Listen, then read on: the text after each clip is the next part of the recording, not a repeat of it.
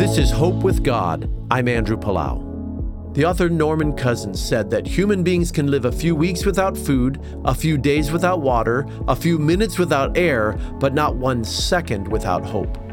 All of us instinctively know this, but sometimes we settle for something less. In a desire to feel good about where we're headed, we mistake positive thinking for genuine hope. While positive thinking can put us in the right frame of mind to tackle our problems, it can't ultimately do much about the problems themselves.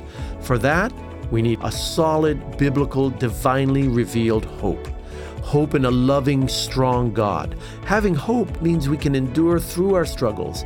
Hope in God means we will reach a solution and find peace.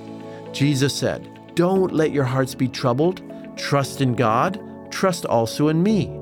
Remember, there is always hope with God. This is Andrew Palau.